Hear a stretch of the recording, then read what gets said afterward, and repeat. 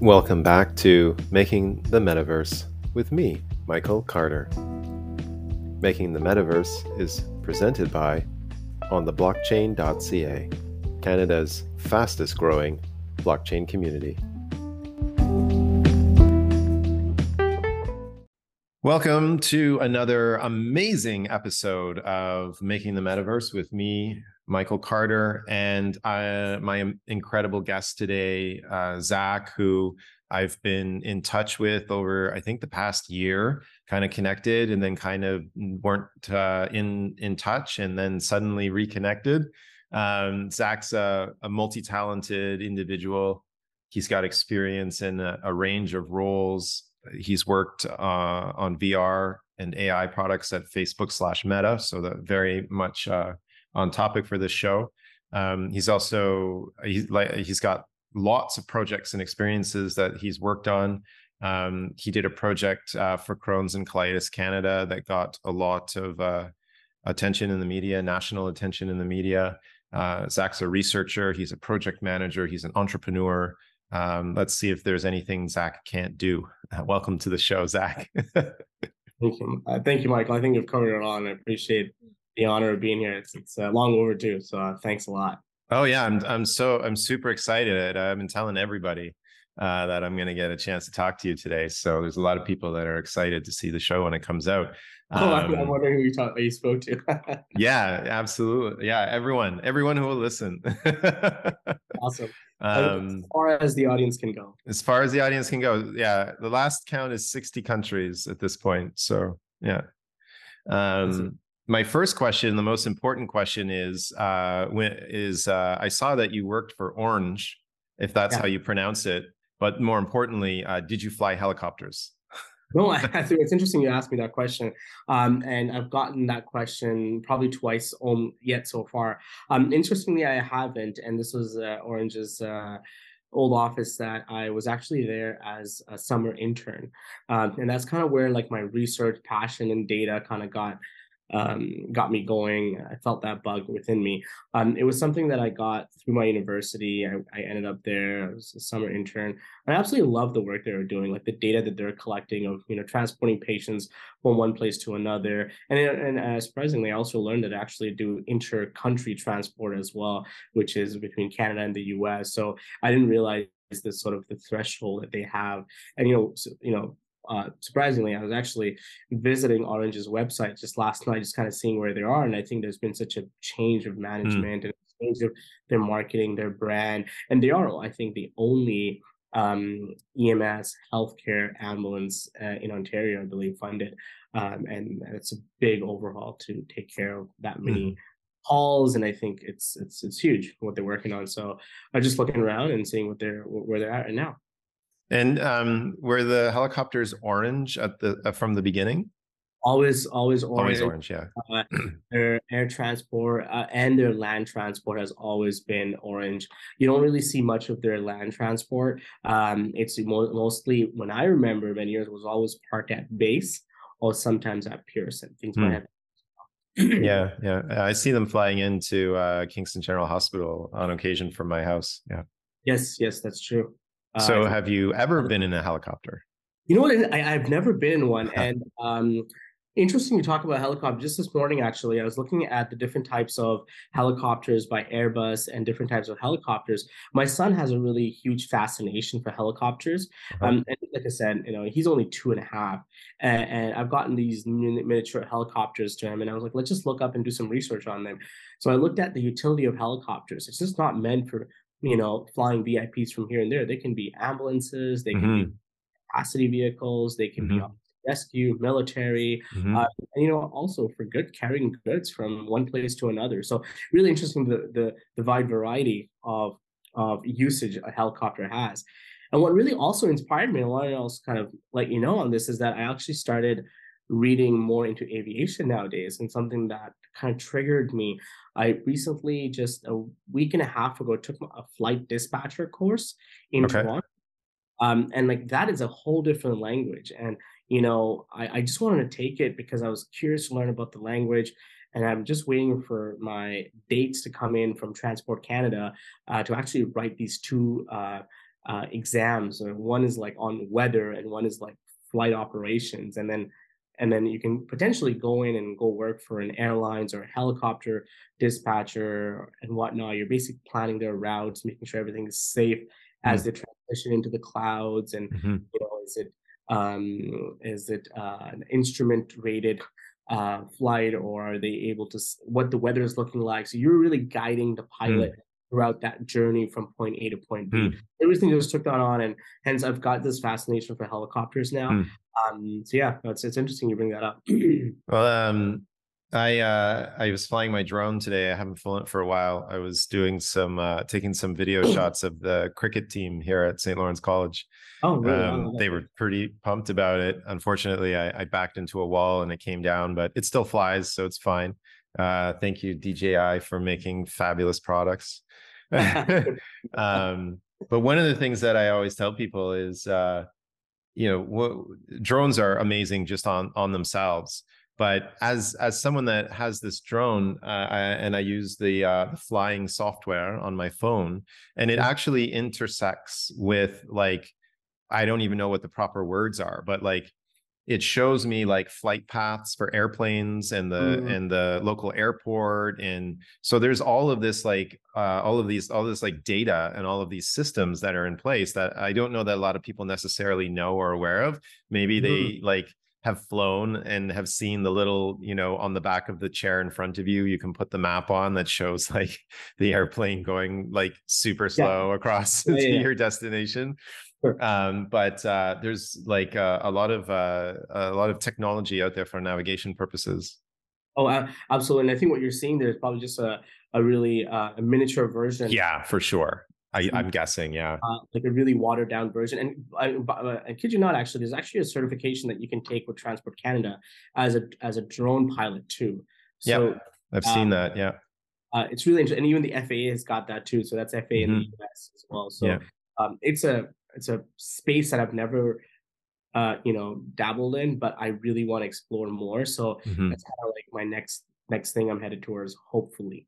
Well, I saw the aviation note on your LinkedIn profile. So I was looking and like, okay, where does that fit in? Is this a new thing for Zach?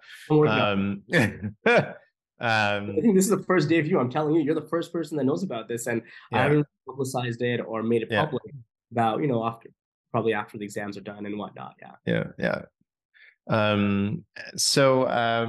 So you worked at Orange, and you had that opportunity because of some schooling. Now, I saw that you went to McMaster, and you've got lots of certifications and degrees along the way. One of them is a BA from McMaster in health programs and information. Yeah. Yeah, that's correct. Yeah, something like along those lines. Well, like we call it health studies, actually. Yeah. Health studies. Yeah. Right. Okay. And was that like, were you doing a lot of let's say like technical work, like database management and that kind of stuff in that at that time, or was it more theoretical, or like?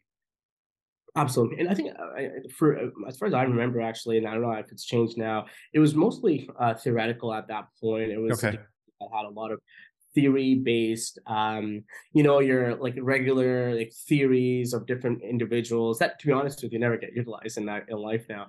But I think really is the message takeaway is that university really gives you this array of opportunities. And I was at university. I used to skip my own classes of health studies, and I used to go sit in the commerce, and I used to go sit in the information systems class. So with the engineering people, it's just because I was like fascinated by some of the stuff they're doing. Entrepreneurship was really never my thing. I never thought I would get into it. I just kind of happened to be in the right place at the right time, where McMaster was also kind of like springboarding their entrepreneurial journey. And I happened to like connect with an individual who connected with someone, and then as a result, kind of snowballed from there.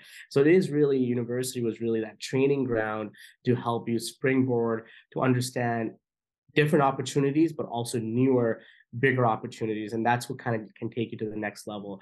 So I think for me, it was really important to go and sit in all these other classes to understand how take notes from students. But the best part is, in university, like there's so many students, 200 something students, Yeah. the professor doesn't really keep track of who's there, who's not. So Yeah. I would be a fly in the wall, Right. sitting and making friends. And next thing you know, we're hanging out. I'm going to their club meetings. I'm interested in the work. And one of the questions that was always asked for me is like, why are you coming out here when you're got? I'm like, well, this is Yeah. what passion is. Passion doesn't really necessarily mean you're really following it by the book. It was really where your heart and your mind really wants to sit. So that's Yeah. when I went. I went and So then the you built an app, right, yes, I for did. Crohn's and Colitis Canada, a bathroom finder app, right? Yes, I did. Yes. So like I'm trying to trace out, how you like I said, you're multi-talented. So I'm tracing out, your how you got involved with the technical side of technology, because you've got lots of project and product manager experience as well. So that app, was that something that you proposed? Was that, and you built a team from people in other faculties and other programs that you connected with by not showing up to class, kind of thing? Yeah. That's the key right there, right? Not showing up for class. But no, Yeah. to be honest with you, Michael, I think And building connections with other people, right? Like, absolutely. So it really started off in like my last year of university. I was also okay. simultaneously working at the McMaster Hospital within gastroenterology and clinical research. So I actually had like a research job along with my studies as well. And then I realized the studies I was doing was important and I had to do well in it and everything. But at the same time, I thought I found passion in the work I was doing within the research space. So as a clinical researcher, I got certifications in as a certified clinical researcher, because when you're working with human talent or human patients, there's different sort of protocols and obligations you got to follow.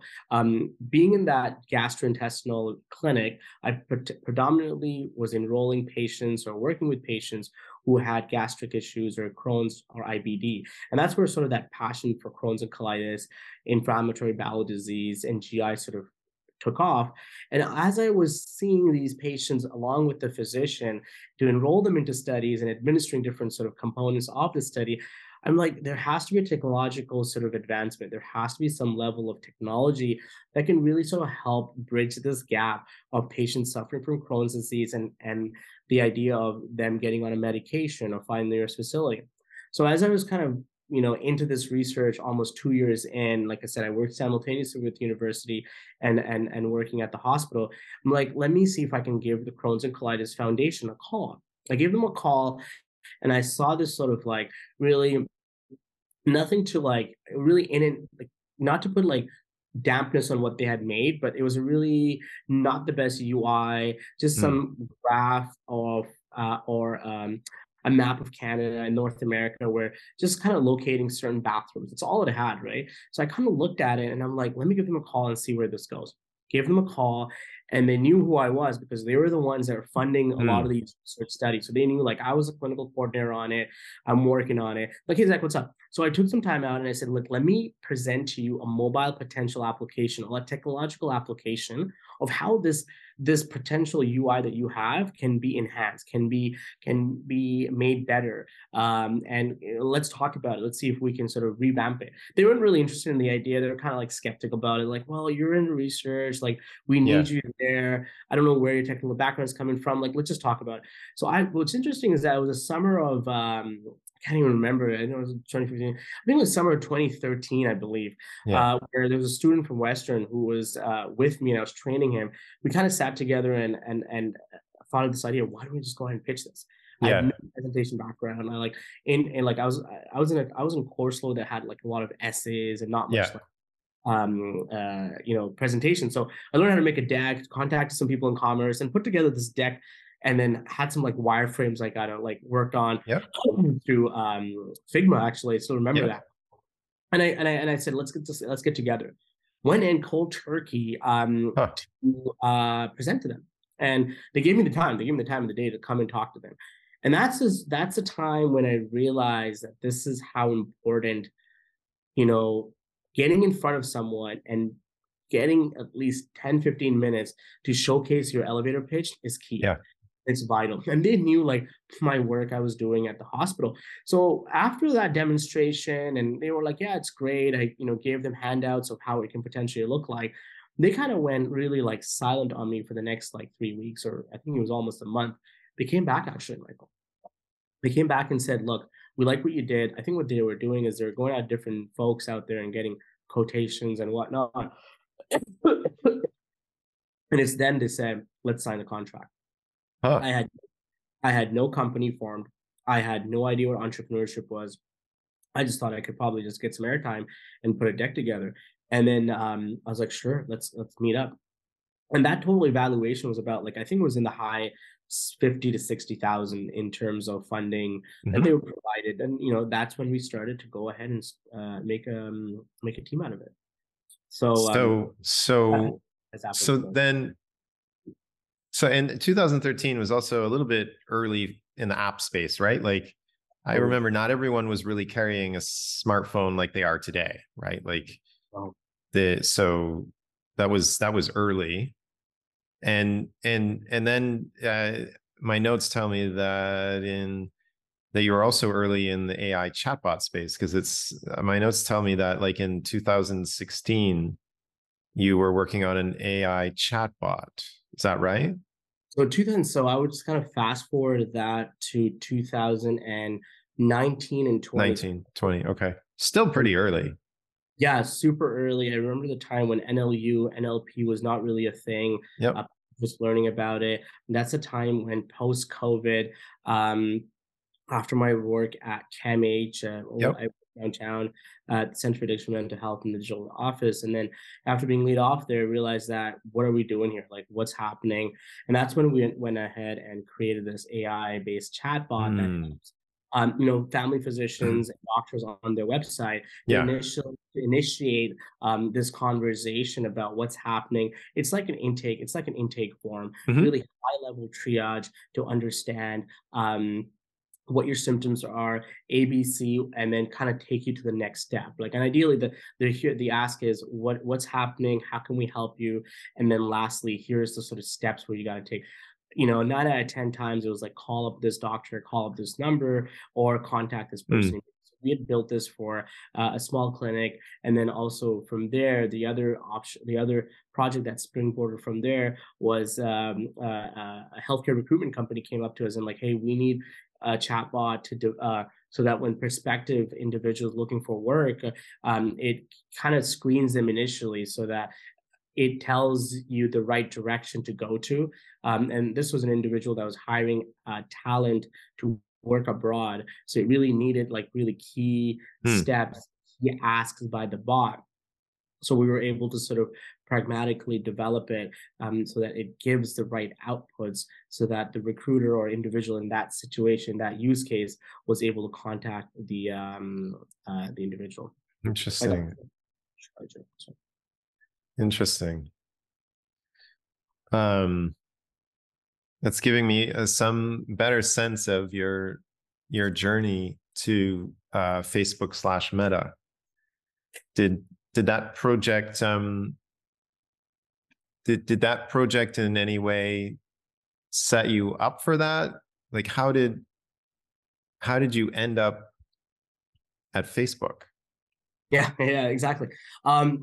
Yeah, it's an interesting journey, and I think all behold, the journey towards Facebook happened um, really actually magically. I think it happened through the right connections, the right individuals, post COVID.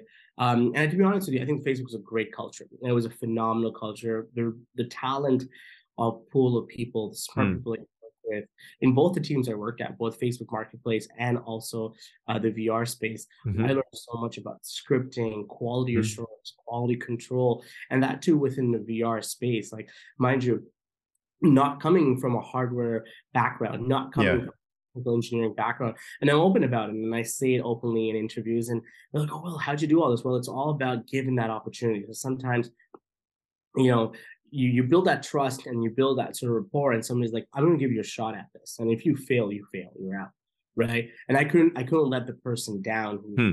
gave me that opportunity and gave me that benefit.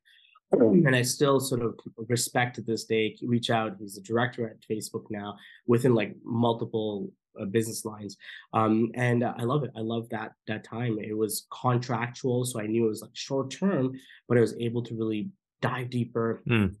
the components of VR, played in the VR headset. Like my work would be like in a 9 to 5, from a 9 to sort of 6 time frame, it would be like 5 hours in VR, taking it Wow. off. At times I'd have nausea because like I Yeah. got glasses on and a Yep. headgear on.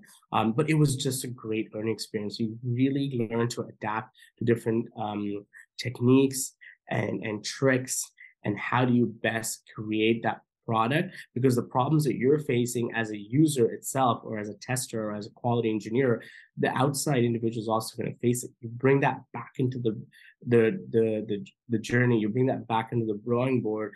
You speak that with the engineers and the product team to see how do we best fix this. Like for example, like the Quest 1, I remember, was like the little strap in the back used to be really like finicky. It was Yeah. getting hair and all that. Yeah. So they kind of modified it, and they got to put a little cushion in the back Yeah. and that. So like really that comfort ergonomically of how this device has evolved, it's mind blowing.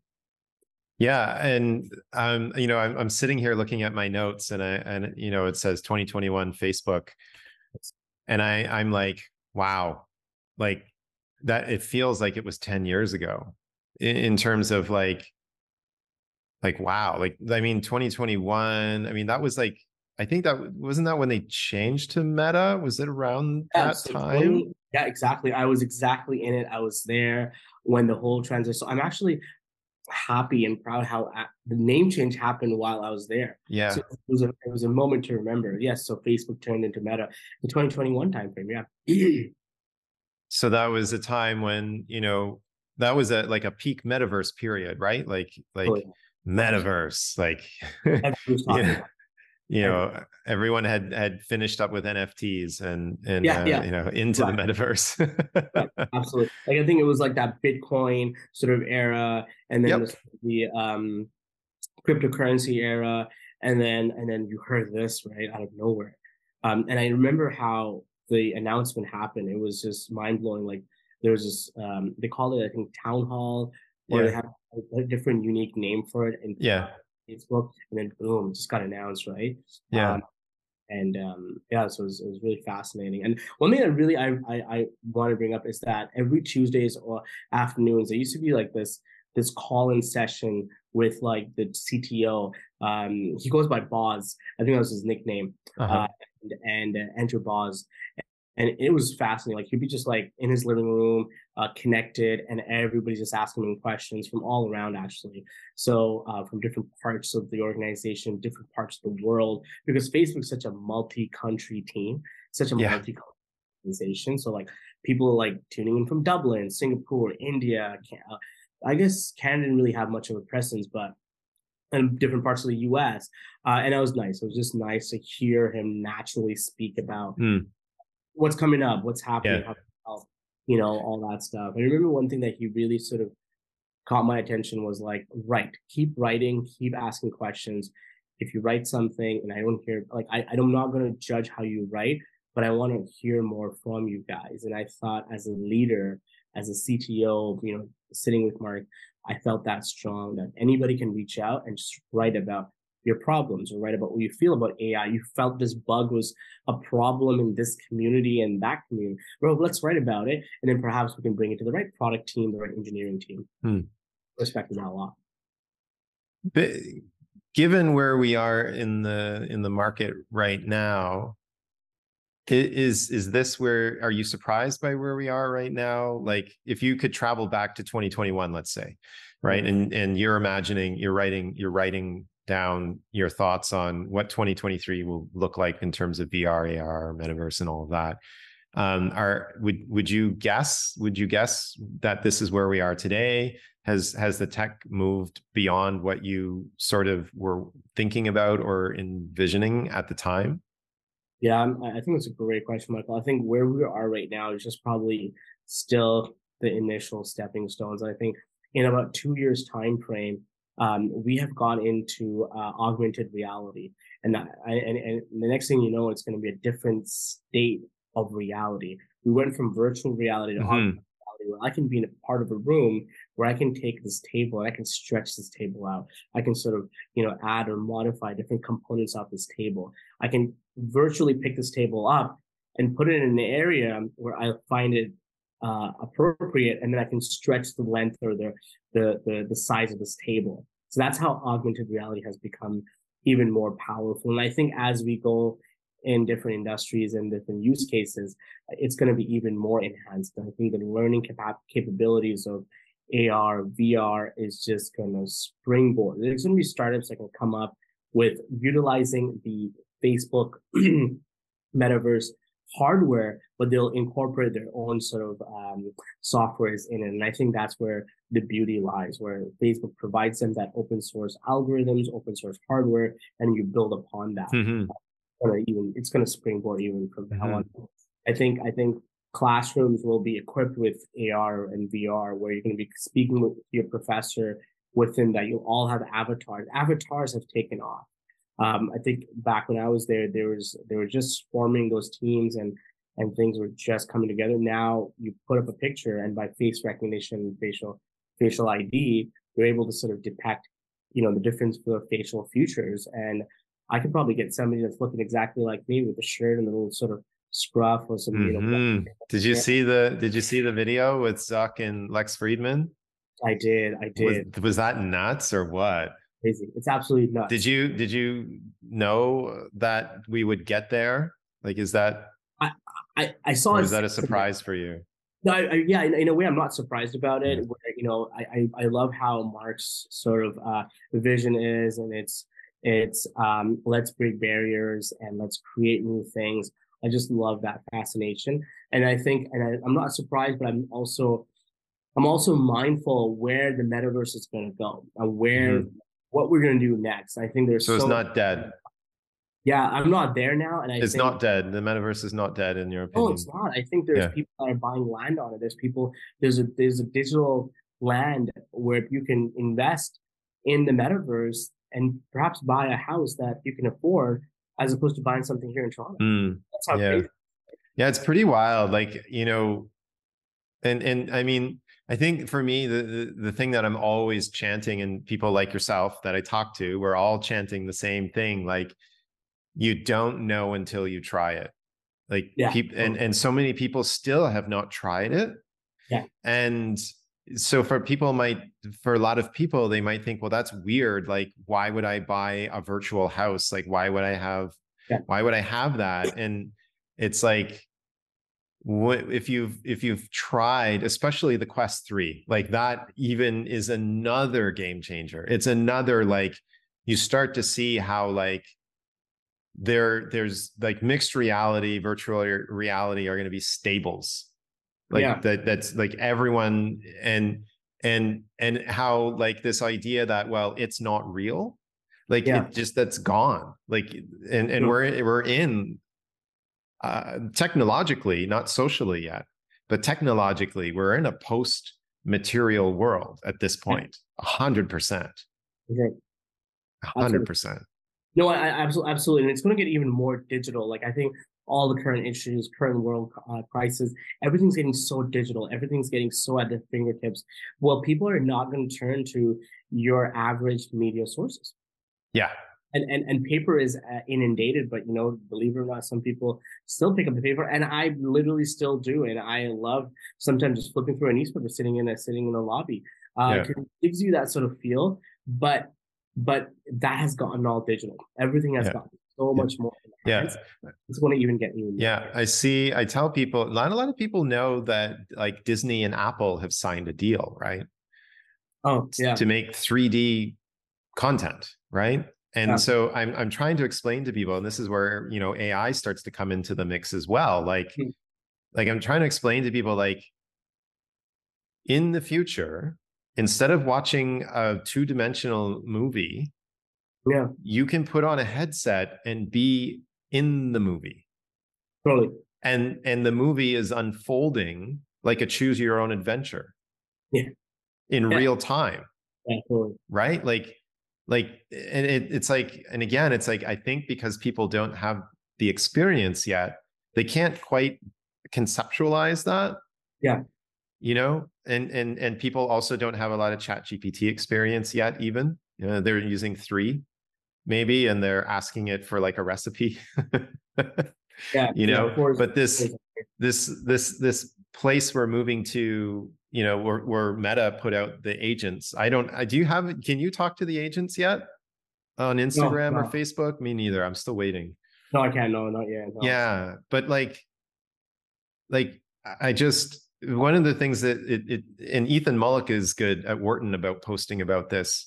You know, he posted the other day, like, and there's a conversation out there that's like, there's so much tech that's here right now, Mhm. and nobody knows about it. Everybody's heard the buzz, but like so few people actually have experienced what's possible right now, which is going to be completely different and blown away come 6 months from now.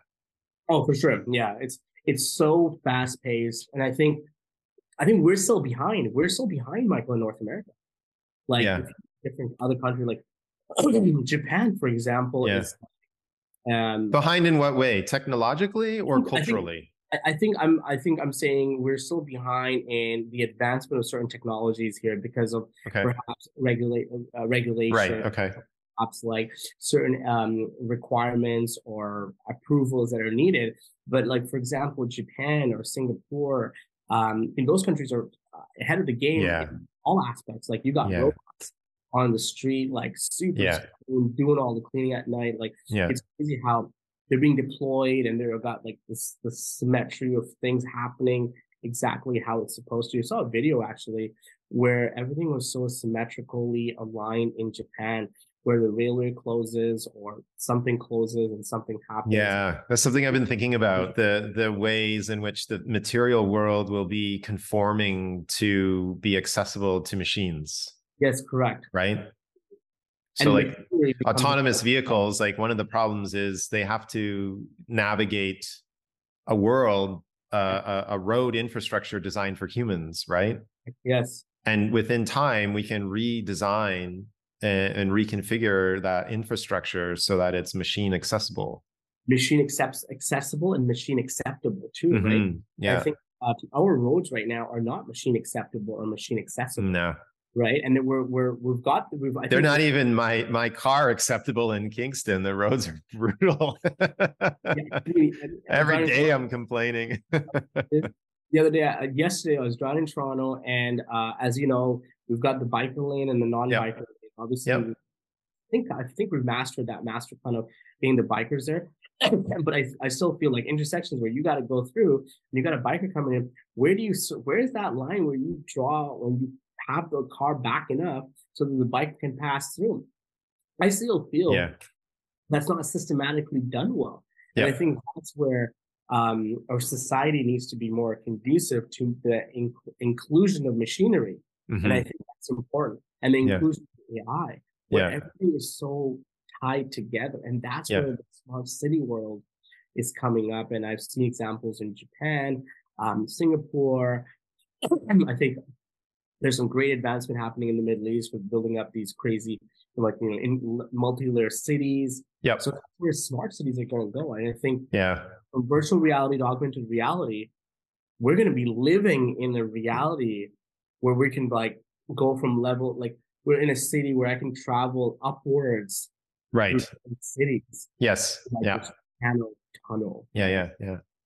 So what are your thoughts on this is something, so I when we had spoken before, and now Humane has released their pin, right? Have you seen the product video for the Humane AI pin? No, I haven't actually Oh yet. yeah, you got to watch that after the show. It's amazing. But um you know, so I got the MetaQuest 3 as soon as it came out, and I've been saying for a long time, mixed reality, AR, like this is what's going to really get everything going. And then I saw the Ray-Ban Meta come out, and so I ordered that. They're still coming. They're on back order, I guess, but I've been waiting 4 weeks now. I'm gonna call Lens Crafters and see what's going on. But you know, I grabbed those and I was like, well, this is, you know, I've been waiting for augmented reality every day through my regular eyewear, right? That for me, like, and so then the Ray-Ban Metas came out, and I was like, there's no augmented reality here. I'm not sure about this. And then the Humane AI pin came, and I thought about it, and I thought about it, and I thought about it, and I thought, okay, so I mean, Meta is a smart company. I'm sure they've done their research. There's got to be something of value here. And so I started rethinking my own paradigm around the future of human-computer interaction, and thinking less about screens, and realizing that I had kind of trapped myself where all I was thinking about was the future of screens as an interface.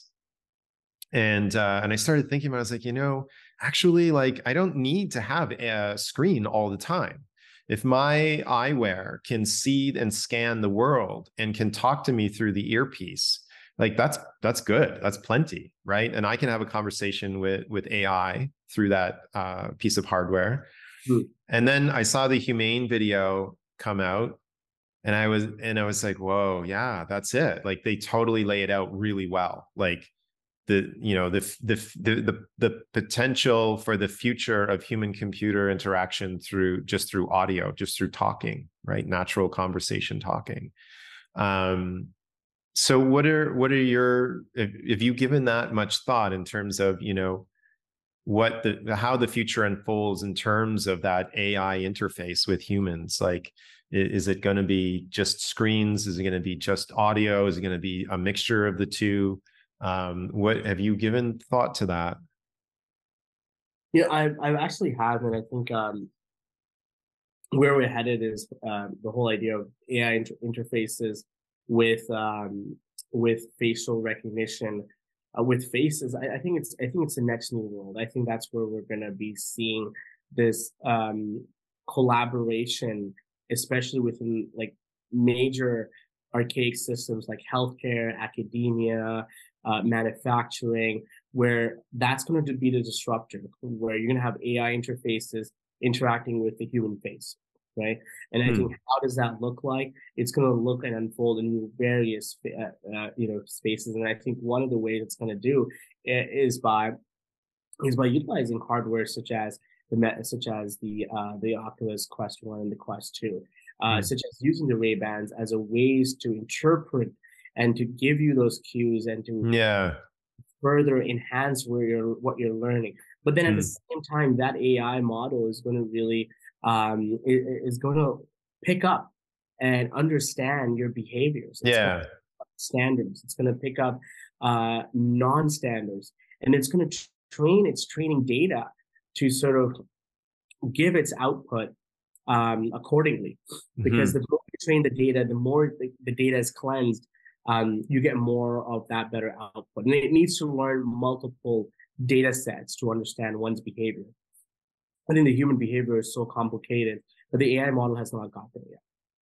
And it's getting there. And I think once it does, you'll see a lot of these interactions with AI interacting with faces, and in various industries being disrupted.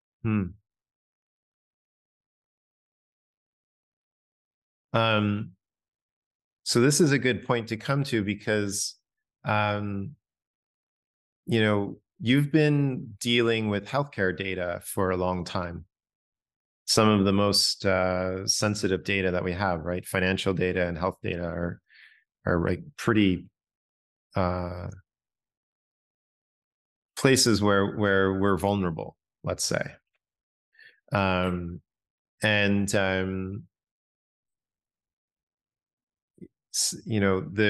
ongoing question around ethics of data collection and data usage and privacy, and through your time obviously working at Meta, Facebook, one of the biggest targets ever for privacy advocates, and yet at the same time possibly the single entity with the most users of any entity ever on planet Earth, or one of, right? Like, who else can claim to have 4 billion users? Like, there's not very many of those out there. So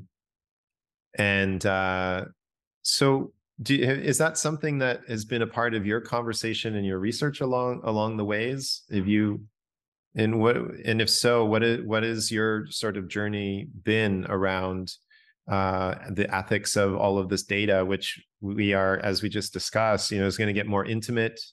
I'm interested in agents and agents knowing me and being able to coach me based on what they know about me. Is this a space that you've given thought to over the years? Yeah, absolutely, Michael. I think agents and ethics uh, have always been something.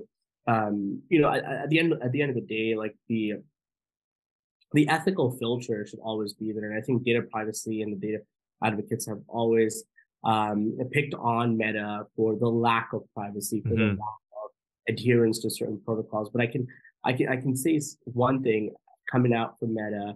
Meta has done such a good job in really sort of addressing that in a really pragmatic, sort of realistic manner, and to address it. But let's be quite honest, it's inevitable for big companies and organizations to not collect this data. You can hide the data, encrypt it to some level, and you can have different tiers of encryption to that data set, applicable to people of different walks of life or different walks in the organization. But then again, that data still sits in somewhere. It still sits on cloud. It still sits on the server. It might be different tiers of permissions one has to that data. So they've done a good job of addressing it, at least to a level of, look, we're going to collect this data, not further use of, to expose your vulnerabilities, to expose where and what is happening in your daily life. People, as if they're really that concerned about data and privacy, they should perhaps, and one of the good things that, just get off the network, just get off Facebook, just get off Instagram. Those people that get off those networks end up coming back because they're missing something. Yeah. It's an interaction, it's an exchange of communication. It's an exchange of data between the user and the collector of that data. And I think that's important. And I think the privacy concerns around it are all legitimate and are all sort of genuine. But I think, organizations, especially like Meta, have done a great job, really from all tiers of collecting this data for the purpose of enhancing productivity, enhancing their products. Like, for example, Meta right now is collecting data within your Facebook profile. It's connected to the metaverse. It's connected to the Oculus headset. Instagram is also tied into that. They're working on something within healthcare. And I think the idea would be like, hey, can we sort of collect various sort of biometrics of an individual or from a research study and connect it into that metaverse, right? So I know this is a big sort of consortium of data, as you could say that, but there's obviously going to be like checks and balances in place to tackle the ethics component of it. And I think that collection of data will never stop. I think it's even data is everywhere, like everywhere. And I think you should have like I'm looking at the reflection of my glasses right now. My glasses are augmented reality, which they're not. This is data being collected: the size of the screen, the color, the tone. Yeah, it's pretty wild. I stopped using Facebook soon after starting my work in surveillance studies. And I've come full circle now. Like, anyone that knows me knows I'm putting all kinds of data out there now on social media. But there was a time where I kind of stepped back and tried not to have any sort of digital footprint. But it's an exchange, right? At the end of the day, what I'm always telling people is, look, like, we all got access to the most incredible, magical, impossible to dream communication platform ever known for free. And yes, you have to give up some data for that. And yeah, ultimately the question is a personal one. And of course, I'm not saying that there shouldn't be privacy law and there shouldn't be protections in place.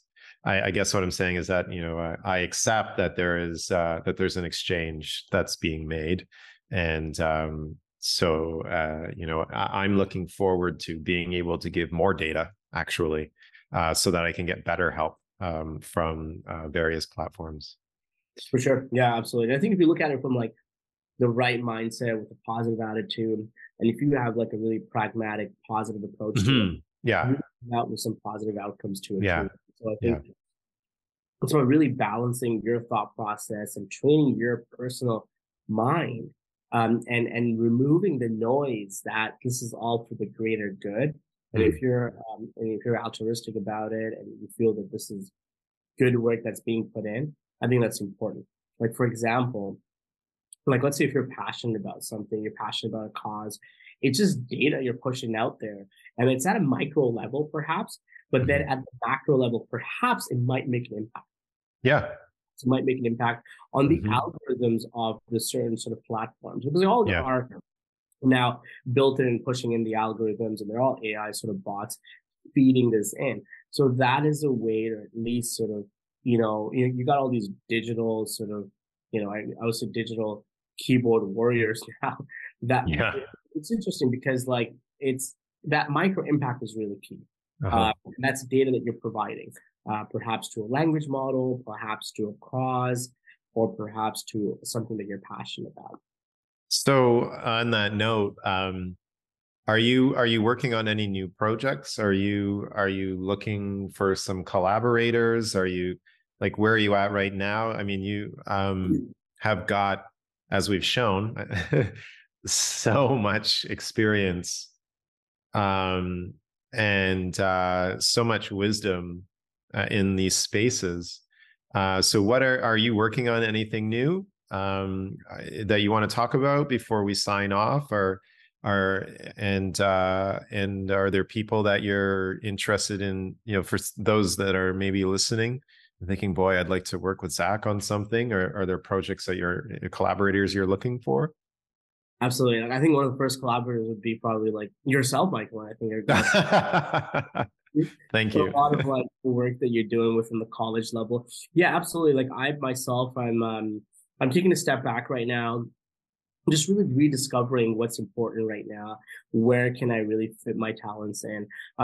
So to the public that's listening, I'm a free agent now, so I'm interested in various assets, and I'm interested in leveraging the knowledge I've gained at Facebook and the knowledge I gained in entrepreneurship and selling a startup and scaling it, failing at different businesses, and and and creating products from end to end and seeing where I can fit in best. So that's why I'm taking a step back right now to see who I can collaborate with. And I'm always open to collaborating with everyone too. And I'm sure you'll post my information in terms of contact details. Not to say post it up or down here and Well, that there. was going to be my next question. How do people reach out to you? I guess we can post it here or down there or wherever you want. Yeah, email is the best, and absolutely, I'll share that email with me, and then we can go from there. LinkedIn, shoot me up on LinkedIn. I'm super approachable about stuff, and I love to talk about many different aspects of life. And I think, that exchange of dialogue from people of different walks of life have allowed me to be a sponge. And I think that's important when you're on this journey. Wow. Thank you, Zach. This has been an absolute pleasure. Thank you for your time. Really appreciate it. I guess this isn't goodbye. It's we'll see you again soon since we're collaborators now. For sure, for sure. I hope you have a fantastic weekend. Thanks so much for your time. No problem. Thank you so much, See you Michael. soon. Take care. Bye for now. Thank you.